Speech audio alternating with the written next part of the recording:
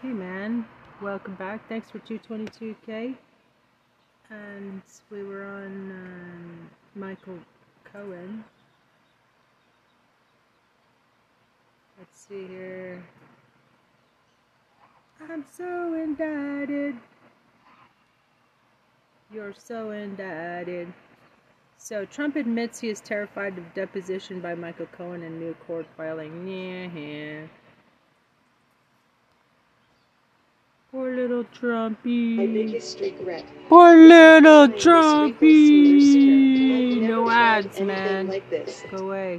Go away. And before even Donald Trump, confidential 500 million. I'm Ben Mycelis from the Meidastouch network. So Donald Trump's lawyer in the case where Donald Trump actually sued Michael Cohen for $500 million is saying that all of the depositions and documents and everything relating to the case should be held confidential because Donald Trump is worried about his reputation and he's worried about how the lawsuit can impact his criminal proceedings, and also he wants to avoid being embarrassed. Don't take my word for it. We'll look at the court documents themselves, and then we will talk to Michael Cohen directly so you can get Michael Cohen's perspective. We go right to the source here on the Meidastouch network. Of course, Cohen is my co-host on the podcast Political Beatdown, so I was able to ask him directly about how he feels. But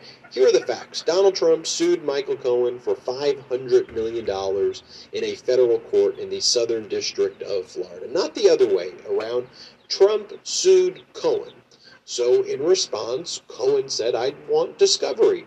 I want some documents, and I want to take your deposition because you sued me, you used it in press releases, you used it to fundraise, you said a lot of horrific and horrible things about me.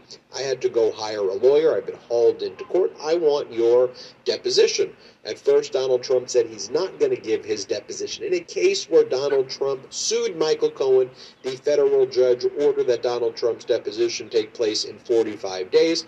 Michael Cohen exclusively announced here on the Meidastouch network that the deposition of Donald Trump in that matter is scheduled to take place on September 6th, but now Donald Trump's lawyers are saying basically that he is too scared about that deposition video becoming a public record or the documents becoming public. And I say to Trump, how dare you?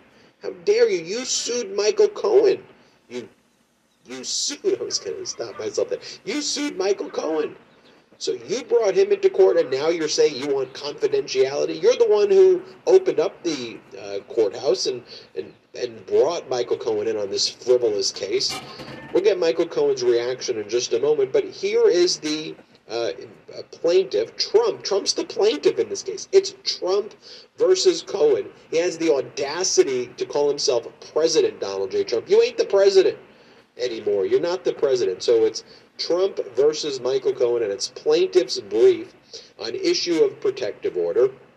And in this motion, Donald Trump's lawyers are basically telling the judge because of Trump's reputational interests, because Trump would be embarrassed, and because of the criminal case, keep this all confidential, keep it all secret. And Cohen's like, no, that's not the way it works. Here is what it says. It says, plaintiff Trump requests the entry of a confidentiality order given this matter's inherent susceptibility to public scrutiny and media coverage due to the parties involved. You sued Cohen. You sued Cohen, not the other way around. It says defendant Cohen has been unwilling to agree to the entry of a confidentiality order, and as such, the parties request a hearing before this court to resolve this dispute. At this hearing conducted by the court on July 20th, the court ordered that the parties submit written briefs to further explain their positions. In brief, defendant's Cohen takes the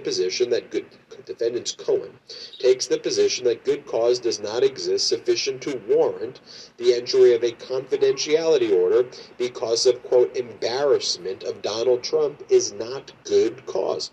Go into the brief, look at page 4, and it talks about, well, this is what Trump's argument is. Well, Cohen's argument against the entry of a confidentiality order fails because it is almost entirely premised on the contention that mere embarrassment is not sufficient to constitute good cause.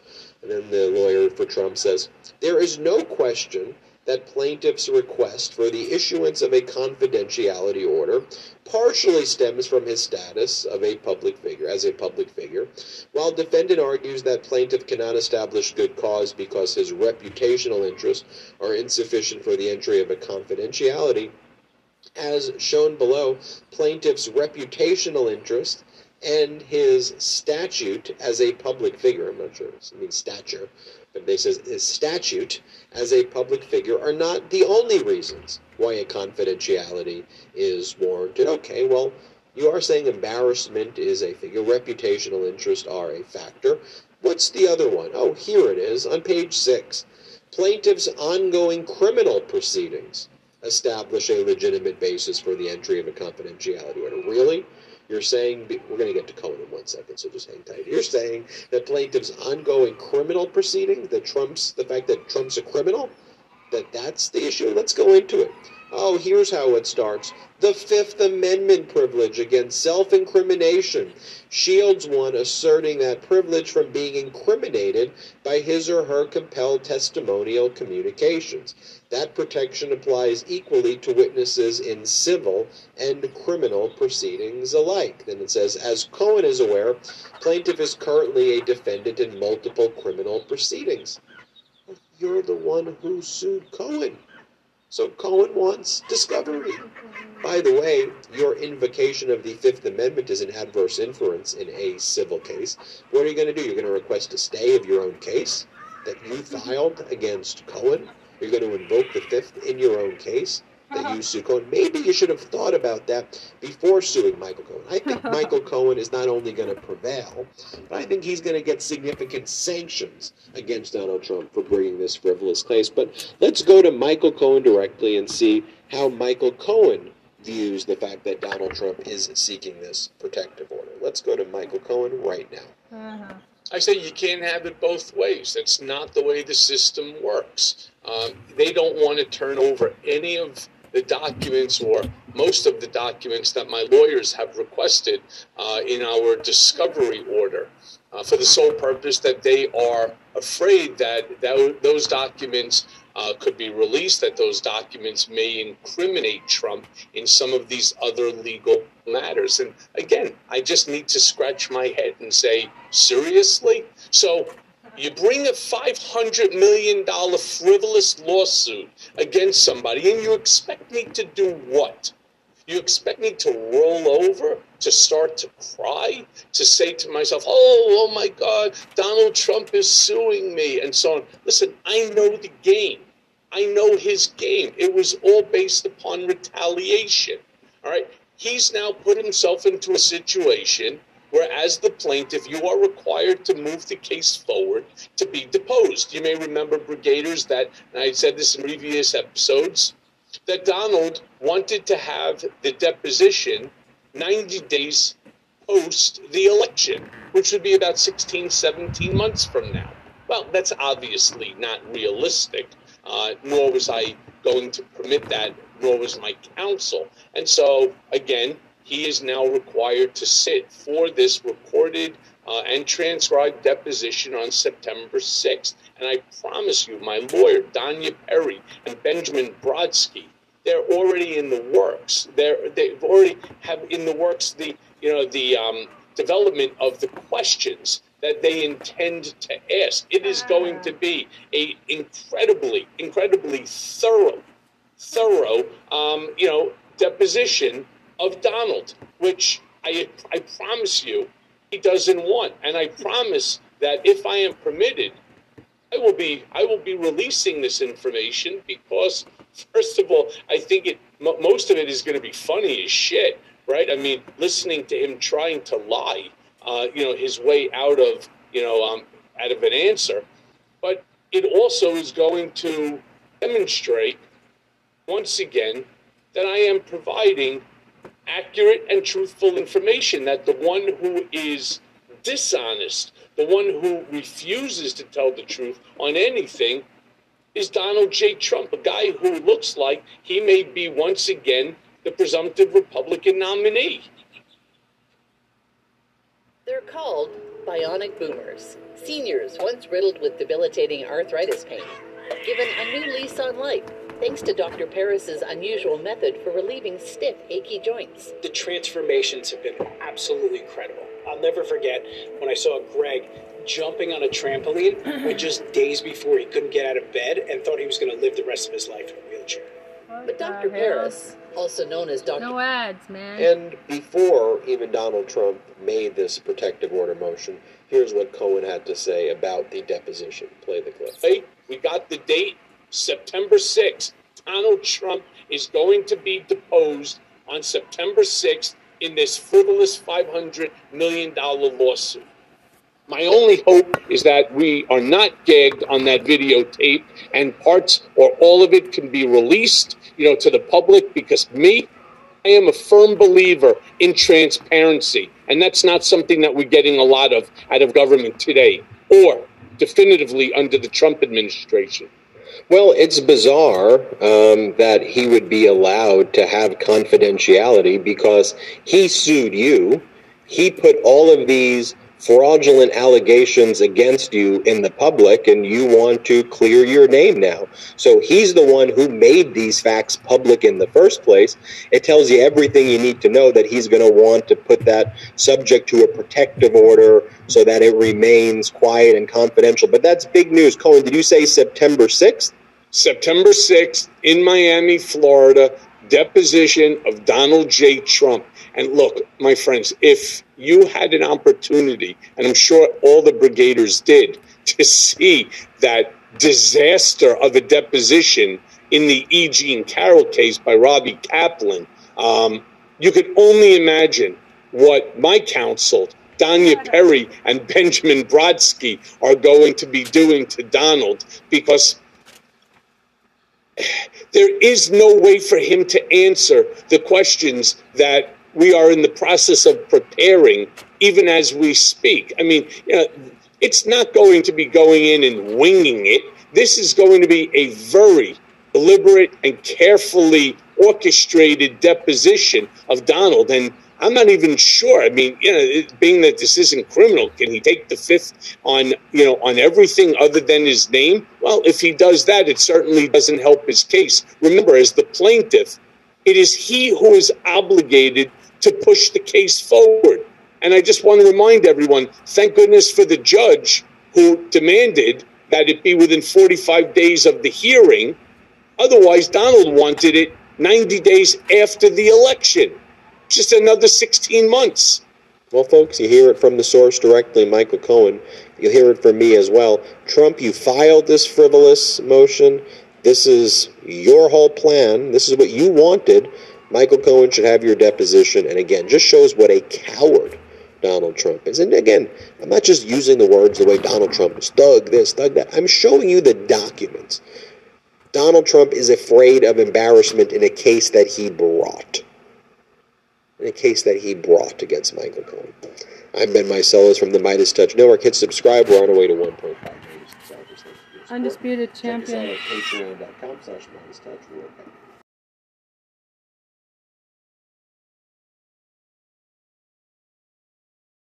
Of losing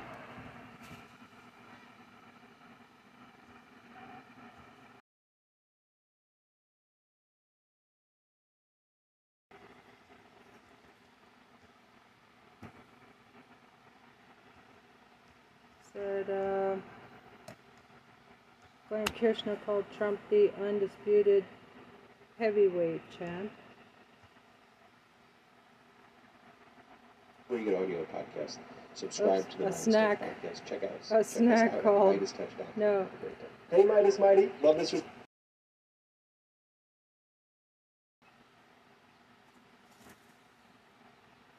Continue the conversation by following us on Instagram at Meidastouch to keep up with the most important news of the day. What are you waiting for? Follow us. She don't need no Instagram. She just uses Tristagram. Yipes. Oh man, I hate it when I'm all caught up on the Meidastouch material. This is what your dishwasher looks like after 1 year. Oh, balls. Yes, you did it. Yes, I'm just getting started. Michael Popok playlist. Trader. Trump not ready for Jack Smith next checkmate Michael Popok, move. Legal AF, we'd be remiss here on this hot take if on the day of Donald Trump's surrender, arrest, and arraignment for the taken new into indictment by custody. Jack Smith in Washington, D.C., related to all things Jan 6, the interference with the election process, the counting of the electoral votes, and the peaceful transfer of power, if we didn't talk about the fact that Jack Smith's work and that of his team is not done. He did not just put himself out of business by bringing what amounts to his third indictment of Donald Trump, 2 Mar-a-Lago indictments, 1 here in the District of Columbia. The battle's only just begun. As he said at his press conference, Jack Smith said, the work continues, ongoing investigations. And you'll see, just as in Mar-a-Lago, they'll ask the judge, Tanya Chutkin, they'll ask her to continue to seal aspects of the indictment and other supporting documents and enter a protective order about the Brady material, the discovery material that the government is prepared to give to the defense, but continue to protect names and places of potential future indicted people. That indicates to me and to others one of several things. One, the co-conspirators, of which there are 6 in the indictment, and they've all been identified. We start with Rudy Giuliani, John Eastman, Jeff Clark, Sidney Powell, Ken Cheeseborough, right? Attorneys all. And then lastly, another attorney but listed as a political operative, Boris Epstein. If they don't soon cut a deal to cooperate with the federal government, Department of Justice, and tell the truth, they're going to be indicted as well in separate indictments, you can imagine, not in the same indictment as Donald Trump. Because that led to Donald Trump's, right? The train carrying Donald Trump's indictment all the way to conviction, right, is just going to tug him, just going to bring him to justice. The other indictments will address the other people in their own time, in their own way, on different trial docket schedules and timelines. This way, Donald Trump gets brought to justice before the election, and the others, of course, will be brought to justice. But they're less important than getting the American people to understand that they're voting for a convicted felon, if that's the case, by the time the election rolls around. How do we know that Jack Smith is continuing his investigation even though he's brought this new indictment? He said so in his press conference. He will ask Tanya Chutkin, the judge, Judge Chutkin today, in the next several days for a protective order to protect the identity of cooperating witnesses and those that are not cooperating and could be indicted in the future. Uncharged individuals is the magic term for prosecutors in an ongoing investigation. You see those magic words? Ongoing investigation, uncharged individuals. That means Jack Smith's not done. And so for those that are thinking, well, I appreciated the indictment. It's very efficient. It's very elegant. It's very surgical. But it left out a lot of stuff. And it left out a lot of people in terms of being on the other side of the United States versus someone. And that was intentional, not by accident. But don't think he's left them out of the narrative, of the history, of the justice process. He hasn't. He'll just do it in his own time against these other people while the Trump train moves itself out of the station through indictment to move towards conviction, trial and conviction. That's where we're at. And so who would be the other people? Well, first of all, to corroborate what I'm saying here on the hot take, there are more witnesses scheduled for mid-August who will continue to testify to the grand jury. Now, under Department of Justice guidelines and the law, you can use a grand jury for many, many things if you're the Department of Justice. But you can't use it to keep going back to the jury, the grand jury, to add like more evidence to support the allegations or the claims or the criminal conspiracies that you already have. So let's use this new indictment as a for example. This new indictment has 3 conspiracies, all led by Donald Trump, right? 1 defendant, 6 co-defendants, and that's the focus. But that doesn't mean, as part of the 3 conspiracies, of which there were 5 defined steps, that are listed in the indictment, mostly involving Rudy Giuliani, fake electors, the pressure campaign on Mike Pence, and then not causing the Jan 6 insurrection, but using it as a weapon to continue to cling to power. Those are the steps of the three different conspiracies leading to three different criminal counts that are in the indictment. So you can't go back, if you're Jack Smith's team, to the grand jury to kind of add on evidence for what's already been framed by the indictment. That's not the grounds for a superseding indictment. You can, however, continue to follow new or different investigative threads and see where those facts lead you. That's where the new witnesses come in. And that's where two things I predict will likely happen in the very near future.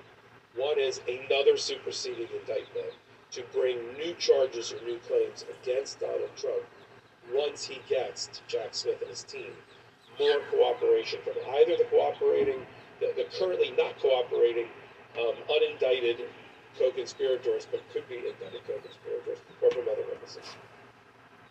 And so you have that, the superseding indictment against Donald Trump. Could add a defendant here and there, but likely just Donald Trump. Then you have the individual indictments that won't be consolidated, won't be put together, won't be tried, even by the same judge. They'll be assigned to different judges. And we could have 6, 8, or 12 or more future indictments. Even people that weren't listed, even as co-conspirators in Donald Trump's indictment, are not out of the woods. I'm talking to Jenna Ellis. Right? Yeah, you're not listed in the indictment. Doesn't mean you're out of the woods. The people listed have a very difficult decision to make. They're on the horns of a dilemma. The sword of Damocles is hanging over their head. They either cooperate or they're going to get indicted. In their own individual indictments, everybody gets one, right? And people like, however, Jenna Ellis and the fake electors and people in the GOP leadership and maybe Representative Scott Perry, and the list goes on, could easily, along with the other henchmen, be indicted in future indictments brought through a grand jury sitting in the District of Columbia. And so that is a proper purpose for the grand jury, and that's what we expect Jack Smith to do, both get a superseding indictment against Donald Trump, not to support the existing conspiracies, but to add new charges based on new evidence that's been developed since the grand jury indicted Donald Trump. And we have a perfect template or blueprint for this in Mar-a-Lago. What happened in Mar-a-Lago? Why did the superseding indictment come a month and a half after the original indictment? So soon, Jack? Because originally he felt ready, no indictment before it's time, but when it's time, it's time.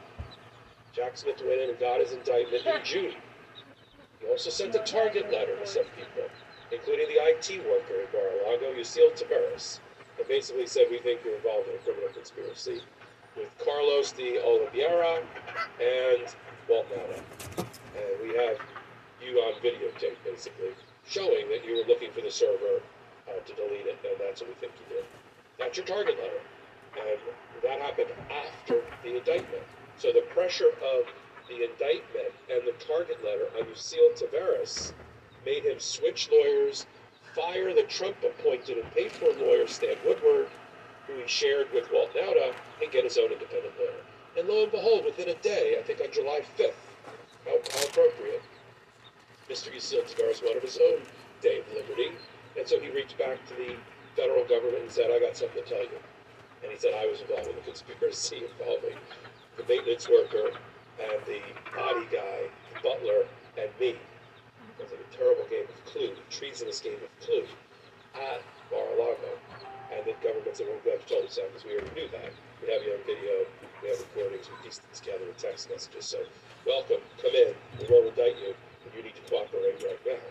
With that new information that was developed at the beginning and middle of July, Jack Smith was able to go back to the grand jury in Miami, because we had gotten reporting, we'd gotten some chatter that the grand jury in Miami had reconvened. And maybe was hearing new evidence. That was the new evidence. And then came at the end of July, on the 27th of July, the superseding indictment, where we knew when we saw it that Yuscil Taveras had flipped and that was the new evidence. That is an appropriate way to do a superseding indictment. And Jack Smith anticipated that that could happen, knowing what he had, fired out in terms of target letters and pressure on co-conspirators when he told Judge Cannon in their protective order motion, we need to seal every aspects of this to protect future other individuals that we're investigating and witnesses that are cooperating with us and that information, because we have an ongoing investigation with uncharged individuals. And so you put those pieces of the puzzle together and you look down and you got a superseding indictment. And that's what happened there, and that is what likely is to happen next. So for those that are wondering, is that it? Is that all? What have you done for me lately, Jack Smith? 3 indictments in 9 months. I want more. Well, you're going to get more. You're going to get a superseding indictment against Donald Trump as soon as more witnesses come in and continue to testify before Jack Smith. But he didn't want to wait any longer because he did not want to derail the speedy trial and getting this set in 2024 before the election. And that's what we're going to start hearing today about Tanya Chutkin, Federal Judge Chutkin's thought process when she tells the lawyers in her room, A, I'm in charge, and B, let's talk about soon a trial date that I'll be setting in this case. She'll do it in a quite different way than Judge Cannon. She is the more experienced, more sober, more talented judge, as between the two that have a defendant named a federal judge who have a defendant named Donald Trump in front of them. And we'll watch what happens there, but only in one place. Here on Meidastouch YouTube channel. Follow me here on the Meidastouch YouTube channel. I do hot takes just like this one. We pull it all together on a podcast at the intersection of law and politics. It's the top podcast in that world. U.S. law and politics, called Legal AF, only on the Meidastouch Network. On its YouTube channel, free subscribe. Go over to audio, grab us on audio. Do it every Wednesday and Saturday. You can find all my work, all my hot takes, in a playlist on the Meidastouch YouTube channel. Go over to playlist, find Michael Popok, and there I am. And if you want to continue to communicate with me, do it through social media. I'm everywhere, including on Threads at MS Popok. Until the next hot take, this is Michael Popok, Legal AF reporting. Hey, Midas Mighty, love this report? Continue the conversation by following us on Instagram at Meidastouch. Keep up with the most important news of the day. What are you waiting for? Follow us now.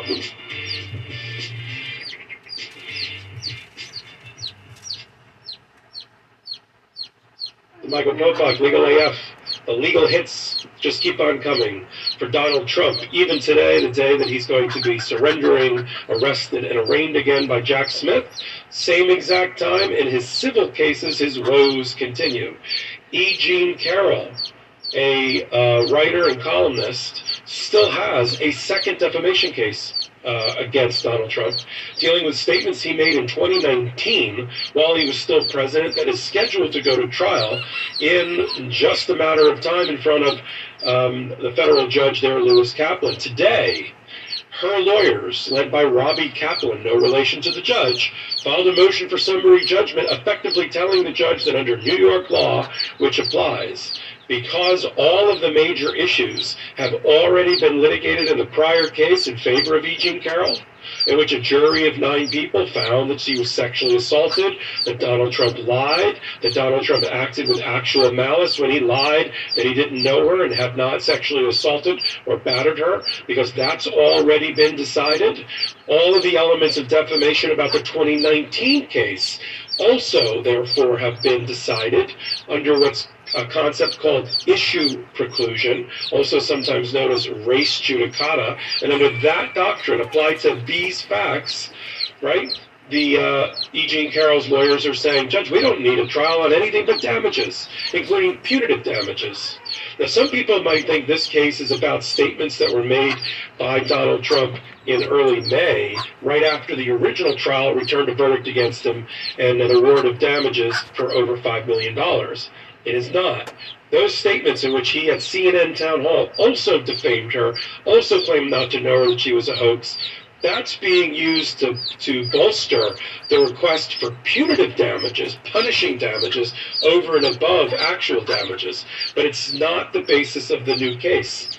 which is really the old case or original case. The basis of the new case or original case are statements that were made in 2019 while Donald Trump was still president. And whether those statements were defamatory, whether they had a defamatory meaning, whether they injured E. Jean Carroll, and whether they were done with malice. And if they were done with all of those elements, so says the new motion for summary judgment just filed, then we don't need a trial of anything but damages, because liability has already been established or will be established, Judge, once you apply issue preclusion doctrine under New York law to the facts already found by a jury back in May. Let me unpack that on the hot take so that when you walk away from this hot take, you have a really good understanding of both summary judgment law, New York law on issue preclusion, and why Donald Trump will likely lose this particular motion in front of Judge Kaplan. Let's start with the preliminary statement for the motion, which sort of explains it all. I have it here right in my hot little hands. On page 1, in the preliminary statement of the motion, Carroll 1 and Carroll 2, those are the two cases, one dealing with the statements made while he was president, and then the statements made when he stopped being president. When you attend one of the 10 Maricopa community colleges, you get more than just a world-class education. You get the opportunity to succeed. The fun career that takes you places. Hey man, no ads. Being president. That second trial already happened. Both concern the same central question, whether defendant Donald J. Trump sexually assaulted plaintiff E. Jean Carroll.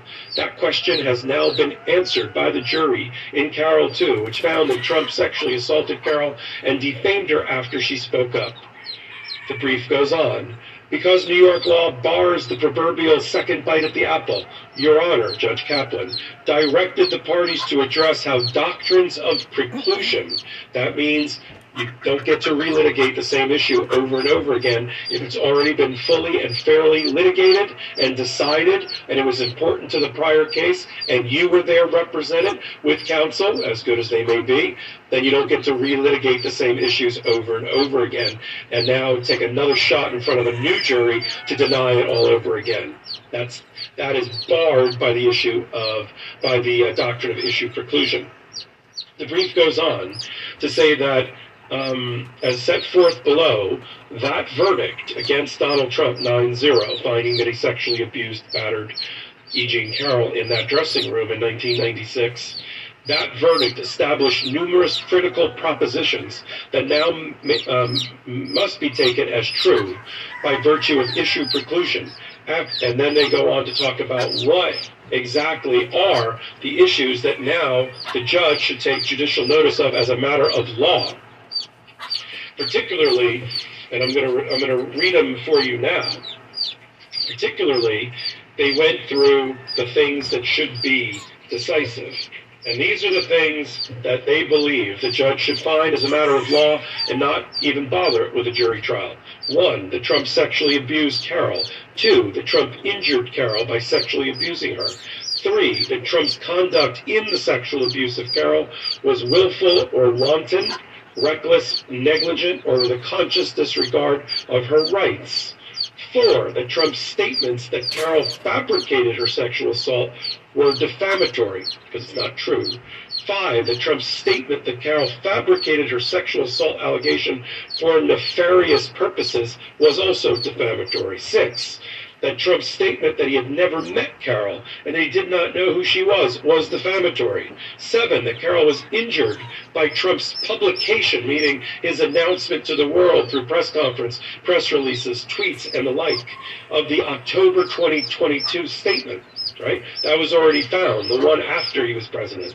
8, Trump acted maliciously out of hatred, ill will, or spite, wanton or recklessly for the rights of Carroll when he made that October 2022 statement.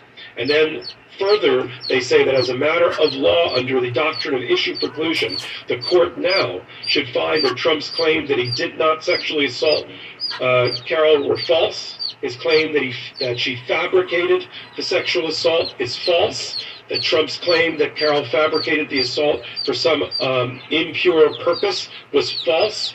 the claim that he never met her was false, and that when he made that October 2022 statement, he acted in reckless disregard. And then the leap, or the connective tissue between that statement in October 2022 was the foundation of the trial that already happened, and the statements in 2019 while he was president that would be the subject of the new trial. That connective tissue is that they argue in their brief, and I agree with them, that the statements made, no reasonable jury, having concluded that almost identical statements made in 2022 were defamatory, were false, were fabricated, that were done with wanton and malicious disregard for her rights, no reasonable jury would then believe that the statements almost identical in 2019 by Donald Trump somehow don't fit that bill and don't fit the elements of defamation to award damages in the state of New York. So let's skip the second bite of the apple, the second jury, the second presentation, the second chance for Donald Trump to decide whether he's now, having seen what happened with 2020 hindsight, with his master strategy of trying to take down E. Jean Carroll through cross-examination and not testify or put on any documents or witnesses himself, including giving a deposition that hanged him in the courtroom, at least the 6 minutes that we've been able to see and read about, we don't give him a do-over, right? This isn't an etch-a-sketch justice system. You lost. And those statements are so perfectly aligned, the 2019 and the 2022, that as for the law, E. Jean Carroll's lawyers argue, we don't give him another trial.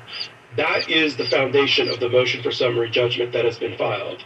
And they go through those facts, which they say are preclusive, barring Donald Trump from relitigating them again. Because, of course, he had counsel, he had the right to testify, which he waived.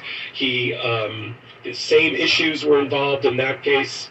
The defamatory statements are almost identical between 2019 and 2022. He published the statements, meaning he told them to third parties they are defamatory because that jury said those same kind of statements were defamatory. And if anything, Donald Trump is inherently in his DNA consistent in his lying, because he said the same thing in 2019. Not my type. She's a hoax. She's a shakedown artist. She's doing it for the money. The Democrats are putting her up. He has those talking points, those Post-it notes that he uses to make his case, they're still using today.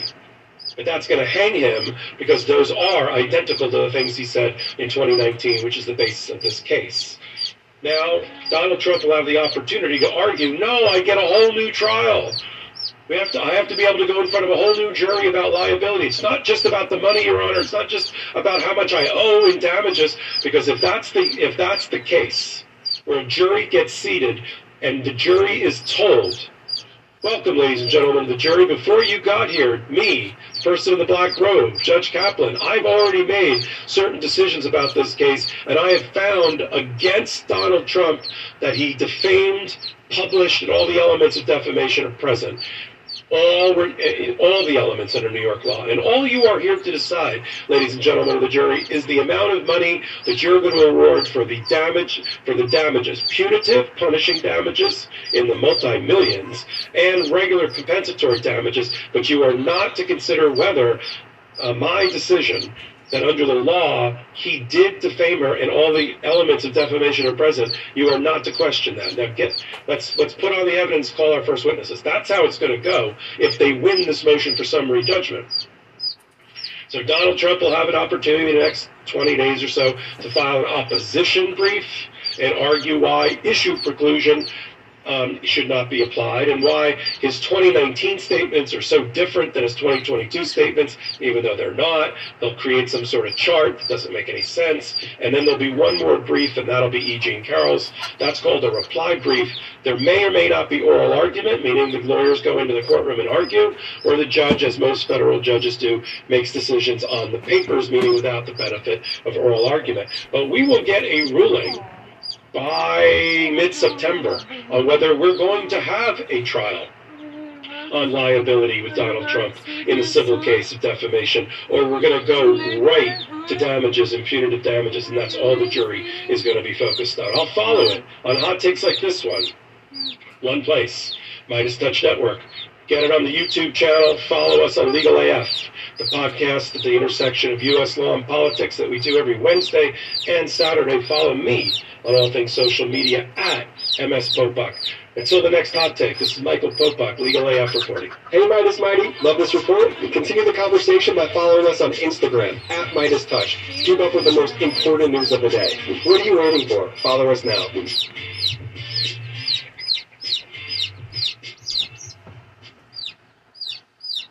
Michael Popok, Legal AF. Jack Smith has broken the code on how to prove that Donald Trump had the required criminal intent, criminal mind to commit the crimes. It keeps prosecutors up at night, making sure they have enough evidence arrayed against the defendant to prove that key element, without which you do not have a criminal prosecution. And that is what every criminal defendant usually tries to attack and tried to argue that he doesn't have a criminal mind. He did it with an innocent head or an innocent heart. And that is Donald Trump's theme. He's going to try to push it off and say he relied on lawyers. Rudy Giuliani, Sidney Powell, John Eastman.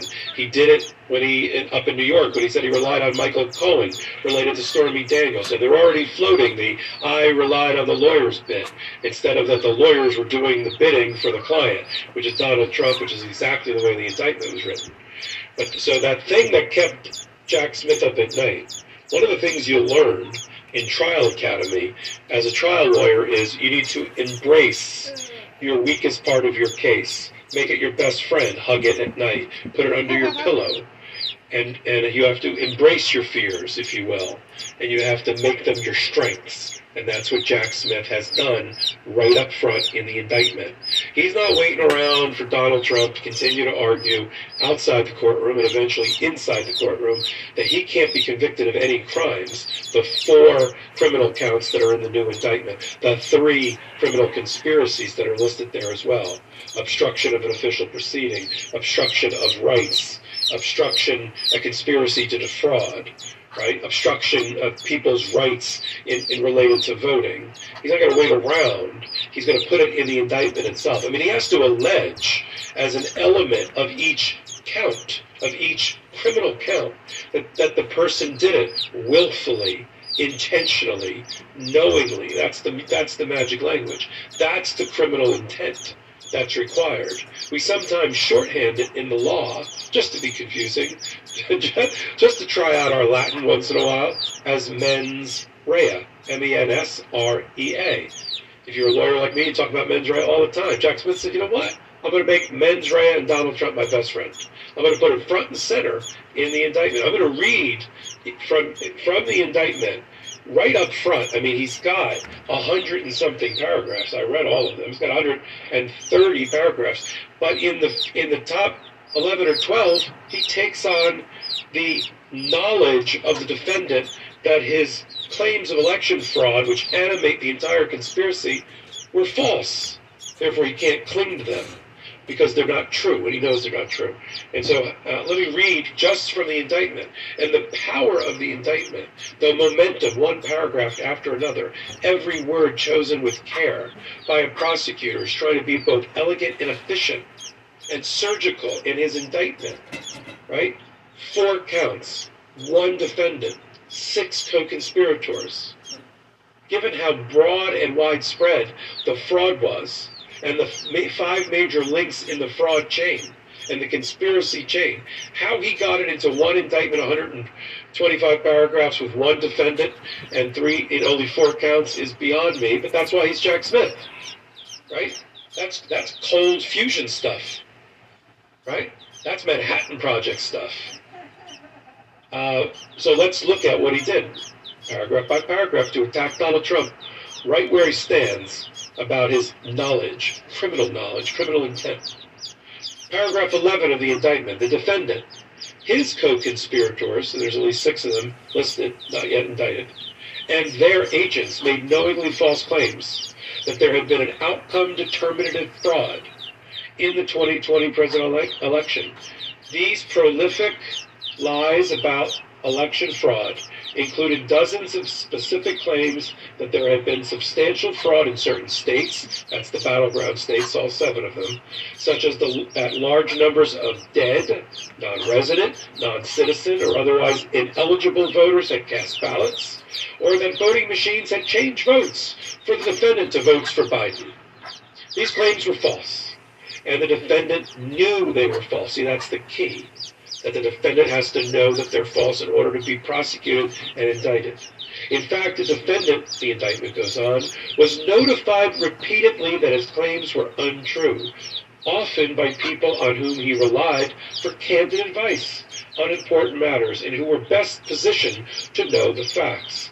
And he deliberately disregarded the truth. We have a name for that in criminal law. There's a doctrine. It's called conscious disregard or conscience avoidance. It's also called willful blindness.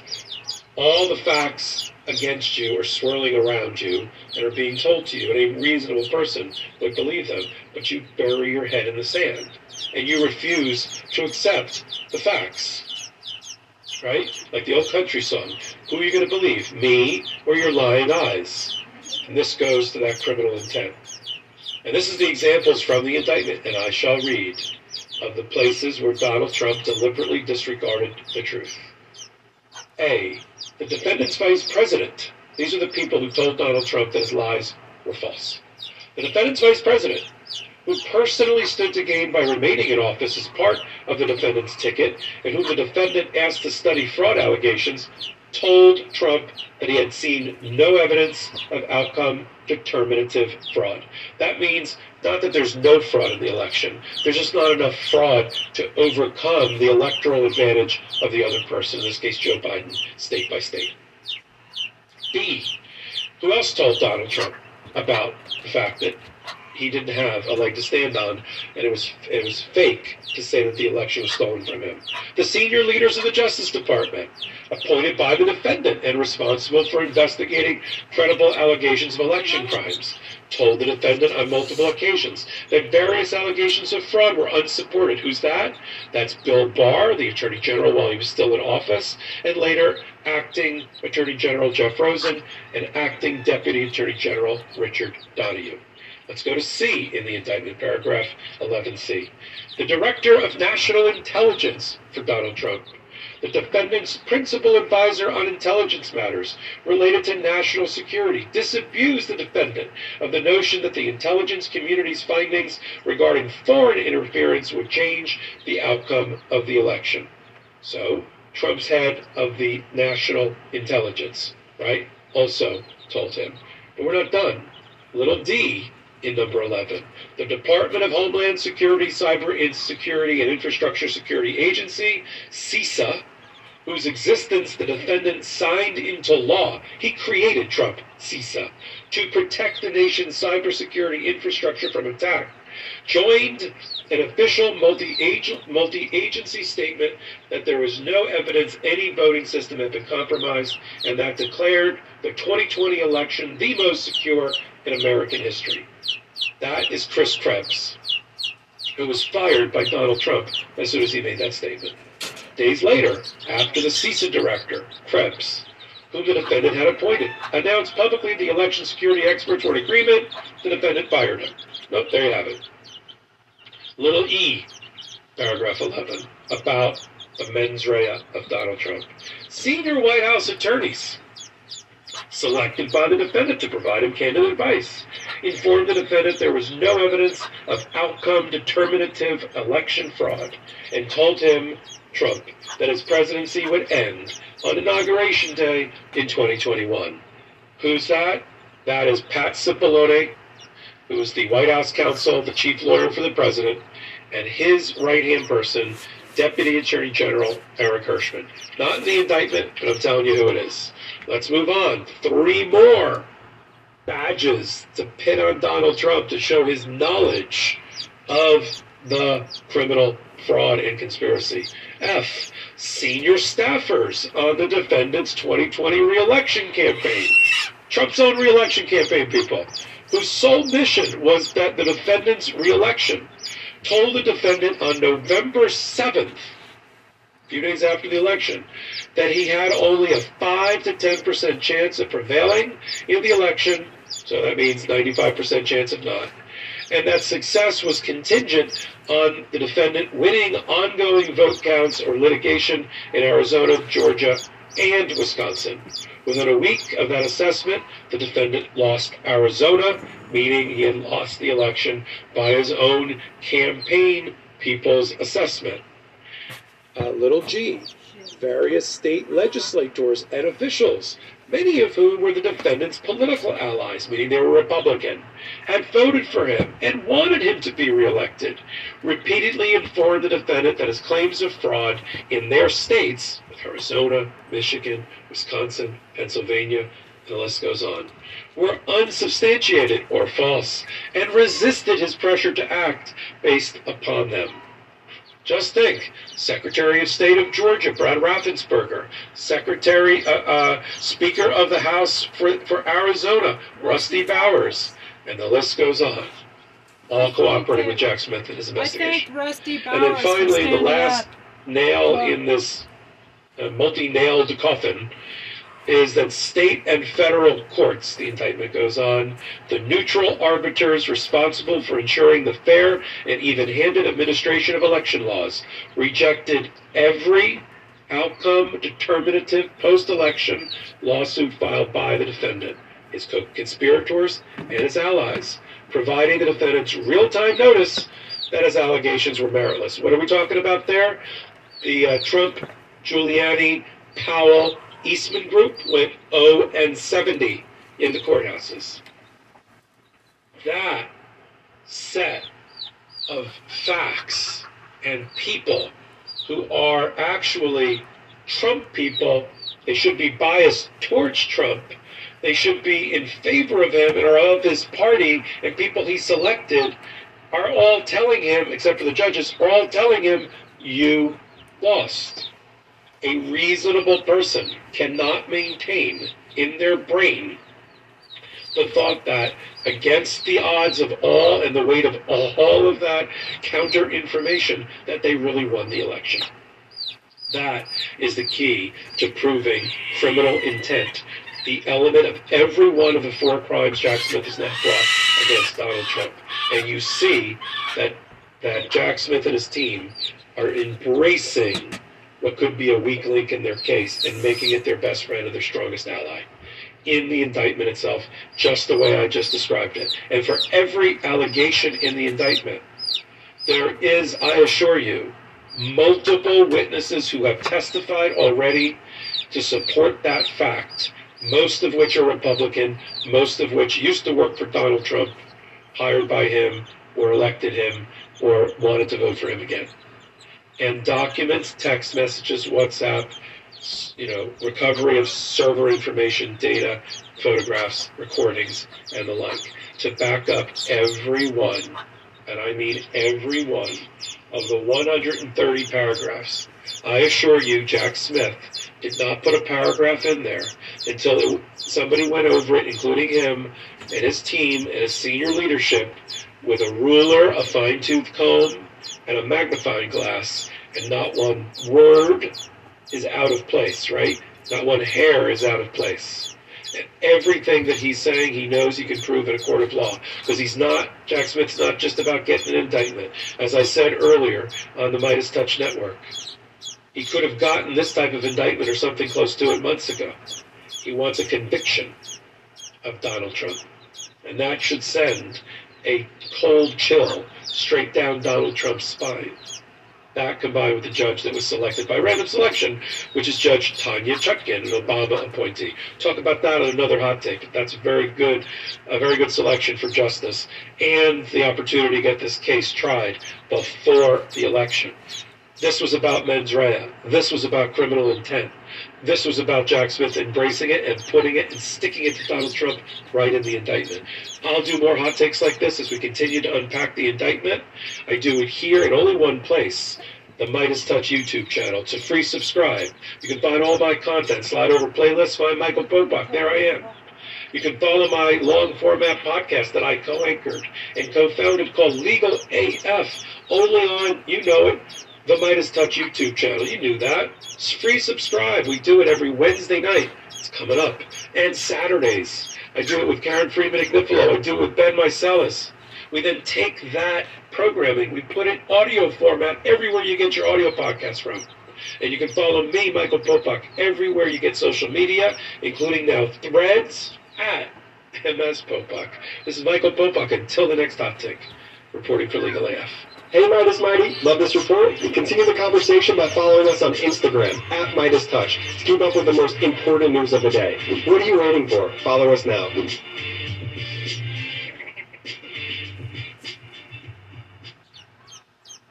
Michael Popok, Legal AF. Donald Trump's main fundraising vehicle to pay his legal bills, Save America PAC, is busted. It's broke. It's living hand to mouth. There's no other way to put it. It had at one time $105 million last year. It's down to $4 million today, and that's going down very, very quickly.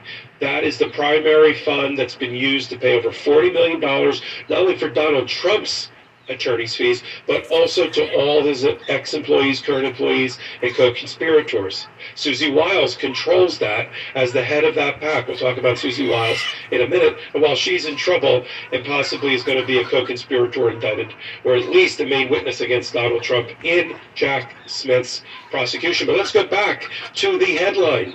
Donald Trump's PAC is out of money, so busted that based on new reporting and new disclosures that had to be made by the PAC, they had to go back to a super PAC not controlled by Donald Trump, but established for his candidacy, called MAGA Inc., Make America Great Inc., and they said, hey, you know that $60 million we gave you so you could use for ad buys for Trump in his campaign?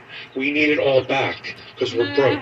They actually had to disclose that the super PAC needs to repay based on a refund demand by the Save America PAC $60 million so that Donald Trump can use it for his attorney's fees. By the way, I am sure that the donors to the Save America PAC, the small donors to Donald Trump's PAC, don't realize that their money is going to pay for Trump's legal bills. But it is. And he's also using illegal coordination between the Save America PAC and the Super PAC, right, to skirt federal election law. No shock, no surprise there that Donald Trump doesn't respect the law. And what am I talking about? Well, Maggie Haberman, Shane Goldmacher, and Jonathan Swan in the New York Times did a great job on this. And what it's showing is that a super PAC has the ability to raise unlimited money, but they can't coordinate with the campaign or Donald Trump in any way in how they spend it. They can raise whatever money they want, unlimited, but they can't coordinate. The regular PAC, the Save America PAC, the one I'm talking about, the one that's using its money and is now busted down from $105 million to $4 million and dropping, that can only take $5,000 limited donations, up to $5,000 per donor, but it can make payments on behalf of the campaign. See the difference? So to skirt that, you just have money funneling back and forth between the one that can raise all the money, and then you have it send back to the one that can spend the money on behalf of the Trump campaign based on whatever he wants. So that's the major distinction. Save America PAC can't directly support the president's campaign or the former president's campaign, right? And there's donor limits. Super PAC can directly support the campaign, no donor limits, but it can't coordinate with Trump and his people. And we know there's coordination going on. Look at the coordination in the refund of $60 million that Save America PAC is demanding be repaid by the Super PAC. Hey, you got a lot of money. You don't have limits. Send it back. We need it over here. So they've raised the money in one pile from an unlimited donor group, and they've sent it to the group that has limits because they got to pay their attorney's fees.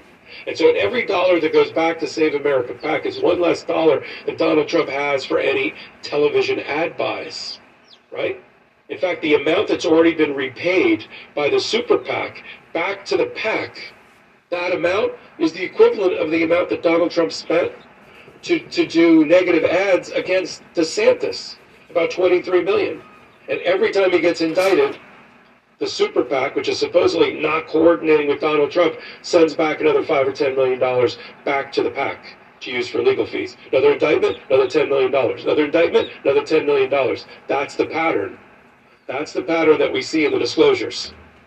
So you tell somebody else that they're not coordinating, that the groups that aren't supposed to be coordinating aren't coordinating. They're coordinating. And they're worried about violating and being so flagrant about violating federal campaign law that now Donald Trump has set up a new fund to pay for attorney's fees for his ever-growing list of co-conspirators and employees that are now indicted. And that is the Patriot Legal Defense Fund, the Patriot Legal Defense Fund. Another grift by Donald Trump, this time to get out from under the Save America PAC fund being bankrupt. Effectively bankrupt. Now, Susie Wiles